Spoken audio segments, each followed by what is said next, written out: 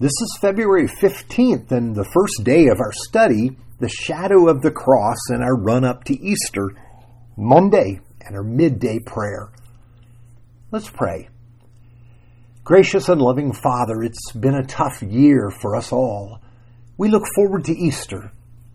We need a resurrection. Cause this time we're sharing together to be a preparation for the joy you have set before us in Jesus. Lead us from worry to worship and from fear to peace.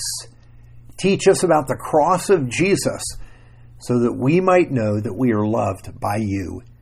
In the name of Jesus we pray. Amen.